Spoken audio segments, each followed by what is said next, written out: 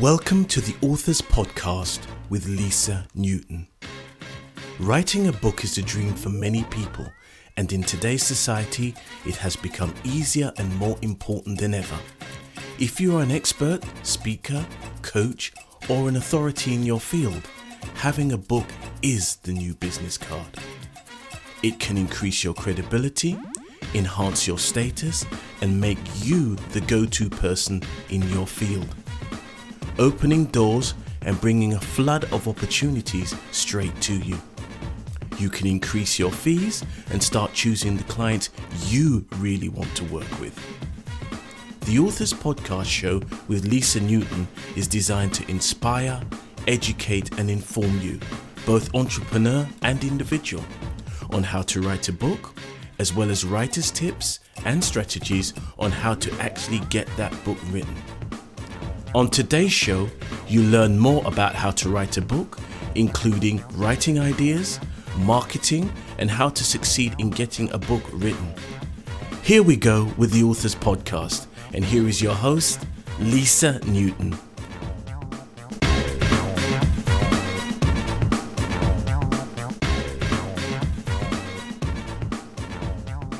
Hello and welcome to another episode of the Authors Podcast. Today, my guest is Elijah Lawal.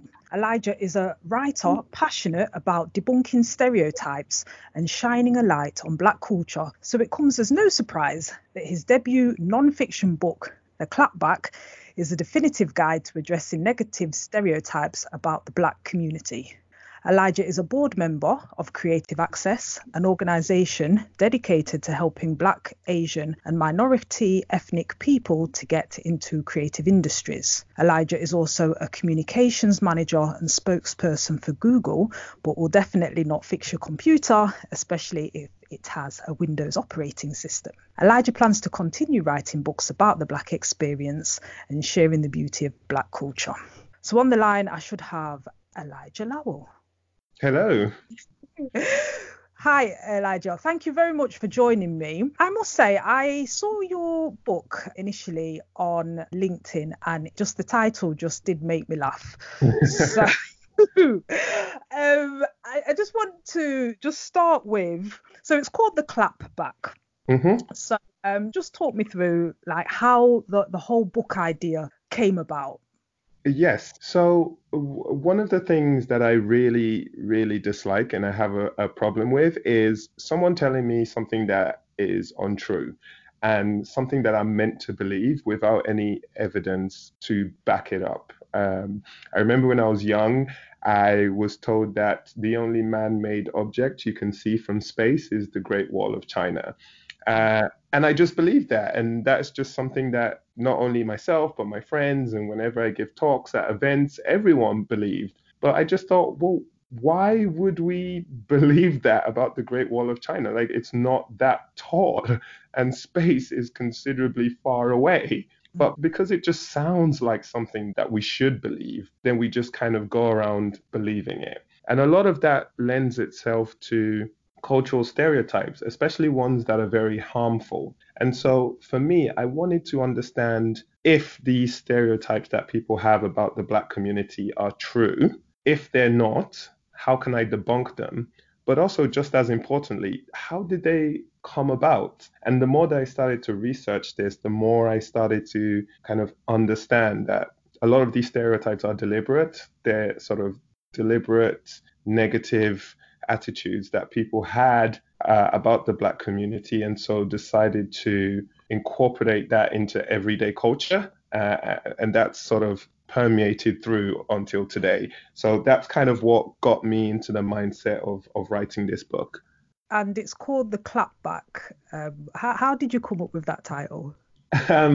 So for your listeners who may not be aware of that term, a clapback is a response to an often ignorant notion with a whittering comeback with the aim of just shutting it down. You just have no response to a clapback, and that's kind of why it's called a clapback. And I wanted to respond to a lot of these negative stereotypes about the Black community in a way that no one could possibly come back. There would be no, oh, but what about, or let me play devil's advocate. There'll be none of that. Once you hear that clap back, you either have to sort of walk away or accept the logic or the conclusion that I've provided. No, it's interesting. And are there any books like that on the subject already? Because this is just something quite new and novel to me. This is why that's why I did laugh, because I laugh now, as you know, but it just seems new. I don't know. I've not seen anything, I don't think, like this before. It could be me, I don't know. But well, I mean, every writer likes to assume that their work is new. I mean, certainly there have been some amazing books about race out, not only just, in the past couple of years, but very, very recently. I believe you might have spoken to a friend of mine, Nels Abbey, by way of Dr. Boulay Whitelaw, Think Like a White Man. Obviously, there's the ever popular Why I'm No Longer Talking to White People About Race. There's an anthology book edited by Derek Owosu and Simeon Brown called Safe. So there are lots of books that are kind of tackling a lot of the issues that I talk about. I think if I were to humbly suggest what sets my book apart is I'm not necessarily dealing with inherent kind of obvious racism. I'm trying to address the stereotypes that people sometimes say as a joke or implement in their everyday thinking, in their everyday walks of life, without kind of knowing that the origin or the root of it is racism. Kind of doing it in a humorous, almost satirical tone. So while I'm nowhere near hubristic to assume that this is the only book in its genre, I think that's kind of what is a little bit new about it, or what may not have been covered in as much or in the same tone that I sort of addressed this one. Yes, and I did interview Nels on a previous podcast, and my point to him, and same would be to you, is that I think, like you say, some of the books mentioned seem to be fairly new. So I don't know what genre you would say yours falls into, but it seems that, to me, it's like nothing has come before, and now I don't know if we're in a time, if it's just that time where there's time for a new type of response, because there have been books previously on race, as you say, but not like yours. I would say yours is different. Yeah, and I think what a lot of the forefathers and foremothers to my book have done is let the publishing industry know that there is an audience for books around race. And there are different ways to write about race. There isn't just one way to write about it. Yes. So, I mentioned the anthology series, Safe. That was a collection of different stories. There's Slay in Your Lane by Yomi Adegoke and Elizabeth Ubevene. I hope I pronounced her surname properly.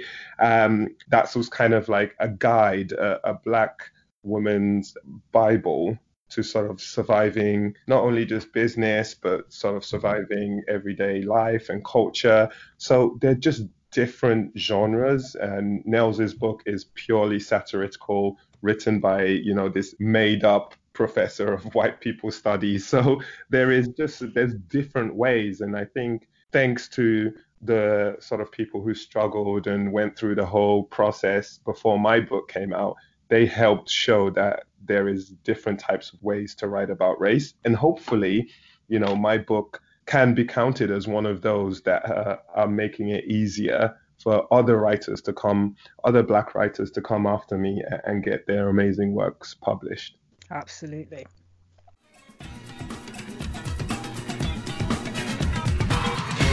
You were listening to the Authors Podcast with me, your host, Lisa Newton. You can email me, lisa@lisanewton.co.uk. And remember, we have the Inner Circle, which is for writers just like you, and you can join us at writerbook.net.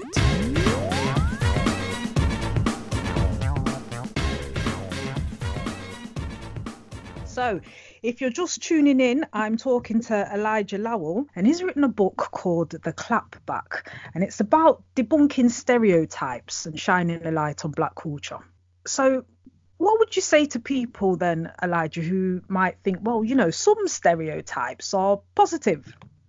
Yeah, I mean, every culture has a specific stereotype attached to them. And the whole premise of the book is not necessarily you can't jokes. I mean, every group, every friendship group, every family group has things that are acceptable in those groups that are not acceptable elsewhere. The point that I'm making about this book is that if you understand the history of a lot of the stereotypes that we play around with today or that are addressed the black community, a lot of it stems from A, racism, and B, a lot of them are still harmful today. So I will give you a classic example. There is the stereotype that black people love fried chicken. Not a lot of people know that that stereotype was actually originated by the KKK. Oh, really? Exactly. So, something that might just be a joke to someone who isn't black, they need to understand that this was something that the KKK introduced into everyday culture to try and prove that black people were ill-mannered, were uncouth, because fried chicken was something that you most likely eat with your hands. Whereas Wow. in the movie where they portrayed the stereotype for the first time, they had a white person eating their food with a fork and knife, being very well mannered. And then they had a white person in blackface eating fried chicken very savagely. The whole idea being, black people shouldn't be allowed to vote because they're savages. Black people shouldn't be able to go to school with white children because they're not smart enough. And so this is kind of why these things have like negative roots and can have an impact later on. And not all stereotypes in other cultures have as much a harmful impact as stereotypes about the black community. So, for instance, there is the stereotype that Germans are very efficient. But if you had a German colleague or a German employee, you wouldn't fire them if they weren't performing up to German standards. You would take action against them if they weren't performing up to standards. There is a Mm. stereotype that British people like drinking, but I don't think any British person has been barred from a pub or a club in another country because they were British. No one would go, "Oh God, you're British. You can't come in. We know you're going to be drunk and rowdy." So, you know, yes, there are stereotypes about every culture, but what is the history of that stereotype and does it have a real negative impact? That's, I think, what sets the stereotypes about black community aside from others. Yes, I see that. I've never really thought about stereotypes in that way, actually. So that's quite interesting. Like, I just thought, yeah, they exist, but maybe there are some cultures that have more negative ones than others. Yeah, and I mean, if you look at it from a purely logical perspective, right? Purely logical, Mm. there is no reason why the color of my skin should influence or impact my diet, like what I like to eat. There's just no logical rationale for that. There's no reason why the color of my skin will impact how fast I can run or how high I can jump. Mm. So, from a scientific perspective, it holds no water. But even if you look at it from a cultural perspective, if you say something like, okay, maybe lots of black people like, historically ate fried chicken, and so every other black person eats fried chicken. Even if you look at that, that's a point where you can go, okay, yes, but then that discounts the fact that other cultures like fried chicken, that discounts the fact that Asian people like fried chicken, that discounts the fact that white people love fried chicken. It would be very odd if you walked into a Nando's and the only people you saw were black people. That would be very odd.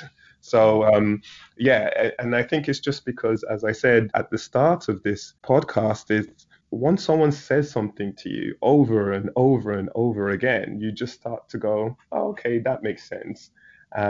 Instead of thinking, well, actually, hold on, that why? you know, Mm. why would only black people like fried chicken, and why would the Great Wall of China be visible from space? Yeah, I mean, I've heard that one before, that's the only thing visible from space is the Great Wall of China. And I don't know if that's an urban myth or if it's true, or I don't Well, know. I mean, the Great Wall of China is 23 feet. Yeah, I okay. mean, you can't even see that from a plane, let alone from space. Hmm. 23 feet is not that high. Like I'm 6 foot, so 23 feet would be what, like three and a bit of me. Um, You'd think you'd be so able to see the standing over pyramids my or shoulders, something, like, you just or can't like, see that from space. mm. I mean, the Shard is taller than the Great Wall of China, and you can't see the Shard, through the clouds when you're on a plane. So, Mm. Okay. And was there a point at which, maybe you just keep coming across stereotypes or urban myths or something? Was there a specific point you can recall where you just thought, I've got to just write a book about this? Like, how did the idea come about? Was there a specific point? Because sometimes people have ideas that mill around in their head and then, somehow or other the penny drops. yeah, I mean, ironically, it wasn't even something about the Black community. It was something about the Muslim community. So I overheard someone say, "Oh, well, it says in the Quran that women aren't allowed to drive." And I just said, "What? Uh, Do you know when the Quran was written?" And then do Yeah. you know when cars were invented? There was I mean, one came before the other. The Quran was written like thousands of years before the invention of a car. But Yeah. if you said that to someone who wasn't thinking logically in that moment, it sounds like something that would make sense because of the Mm. negative stereotypes around Islam. Mm. So this person said it with such belief in his voice, and he didn't even stop to think, well, actually, that doesn't make sense. That would be like me saying, oh, well, it says in the Bible women can't use mobile phones. you know that just doesn't make it just doesn't make sense. But because we are used to a negative narrative around Islam and about this negative narrative about it being restrictive to women, it's easier to believe than if I was to say, oh, it says in the Bible women shouldn't use mobile phones. So, I heard that, and I just kind of got a little bit fed up with just people believing stereotypes because they sound like something that fits into that negative stereotype. And up until then, there was, black people are bad at swimming and we're good at running and we love fried chicken and we've got natural rhythm. And it's just all of these things, which I just had enough. And so I then decided to research where all of these stereotypes came from. You are making me think myself now, Elijah. You really are. Not that I just, blindly accept things, but there are just lots of stereotypes out there.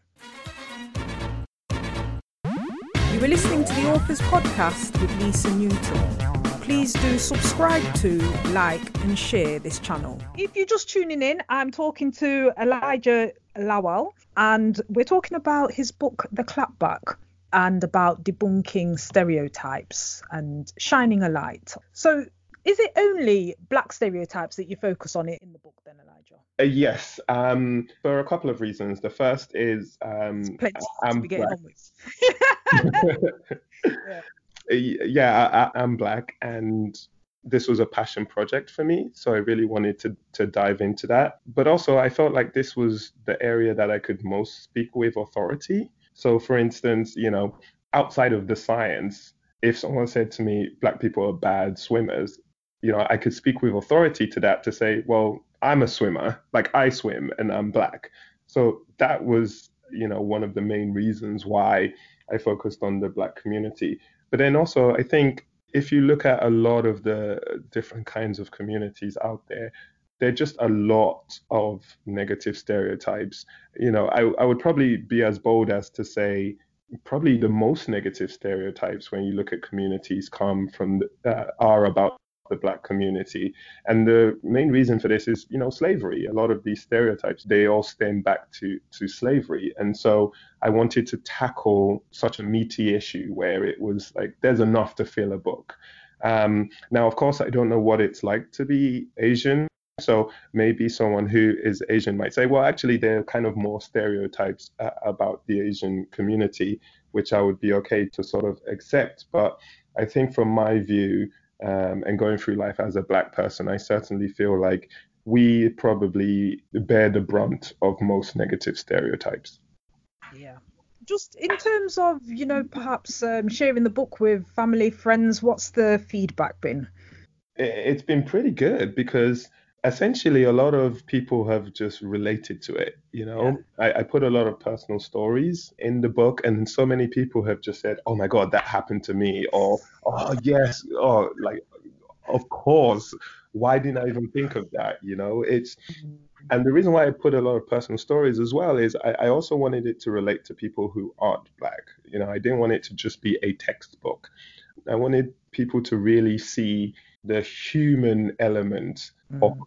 stereotypes and how they can be harmful to individuals. And not just because it's very, if I talk about why this stereotype is harmful to the black community, that's kind of easier to take in. But if Mm. I explain to you how I've lost out on opportunities because of these stereotypes, then I think that's an easier way to be able Mm. to make a connection. So Or perhaps sometimes with some people maybe even held themselves back because you mentioned the example there of all black people aren't any good at swimming. You might get an opportunity to swim and you might think, oh no, don't want to go for that. Other people could hold you back, but you can also hold yourself back as well. yeah, definitely. I mean, how many times have people of color been in a certain situation and gone, "Oh, I can't do that because, everyone's going to look at me and be like, oh God, yeah, the black people are doing that again, or the Asians are doing that again, or the Muslims or the women are doing that again, right?" I was at a party the other day and they had like a kind of buffet style event, and I was with a friend of mine and she's black and she had picked out like chicken and watermelon and she was eating it. And in my head, I just thought, oh God, no, we can't perpetuate this stereotype. But because I was so worried about that, it took me a moment to realize actually the white people were also picking a watermelon, and I wrote a book about this stuff, but that's just because I've been told this my entire life, right? And so even in that moment, it took me like 30 seconds to realize, oh, no, actually, there are white people who are also only taking chicken and watermelon. Mm. So, yeah, sometimes we believe these things about ourselves as well, and sometimes it holds us back. And my hope is that this book will help us go, actually, let's examine that a little bit more. Mm. And it's for everyone. It's not just black people who should read it. It's for everyone to get an overall cultural understanding. Oh, absolutely. I would love for people of different cultures to read it, particularly from the white community as well, just to kind of understand a little bit about what we go through. And again, a little bit about why these stereotypes aren't true. Because for you and me, even without the science, we can say, well, actually, I don't like chicken, or I don't like watermelon, or I Mm. can swim. But for someone who is white, they can't say that. They only know what they've been told. And so that's why I think it's, just as important for them to read it as well, and then for them to kind of understand our point of view and where we're coming from. When you use, personal stories, do you change the names? I changed the names of everyone but myself. This is the question that has come to me because I have in books that I've written one or two finance books, Mhm. and because it was about finance and how people aren't very good with money, I thought, oh, I can't name anyone, so I'm going to change the name in the book. So I just wondered if you did that as well. Yes. Well, I talk about my family a lot. That's why I wondered, like, if they read the book, can they recognize themselves or they just, oh yeah, Yeah, I think, and my friends and my family, if they read the book, they'll definitely recognize themselves in this one for sure. But with my friends, I changed sort of names and I messed with the scenarios a little bit. Because, with friends, it's different. With family, they're yours forever. I can embarrass them a little bit. But with friends, I took certain liberties, I think. So I describe this as your debut Mhm. non-fiction book. So have you got anything in the pipeline that you can tell us about? I don't have anything yet at the moment. I'm just working on editing the paperback, which should be out in January.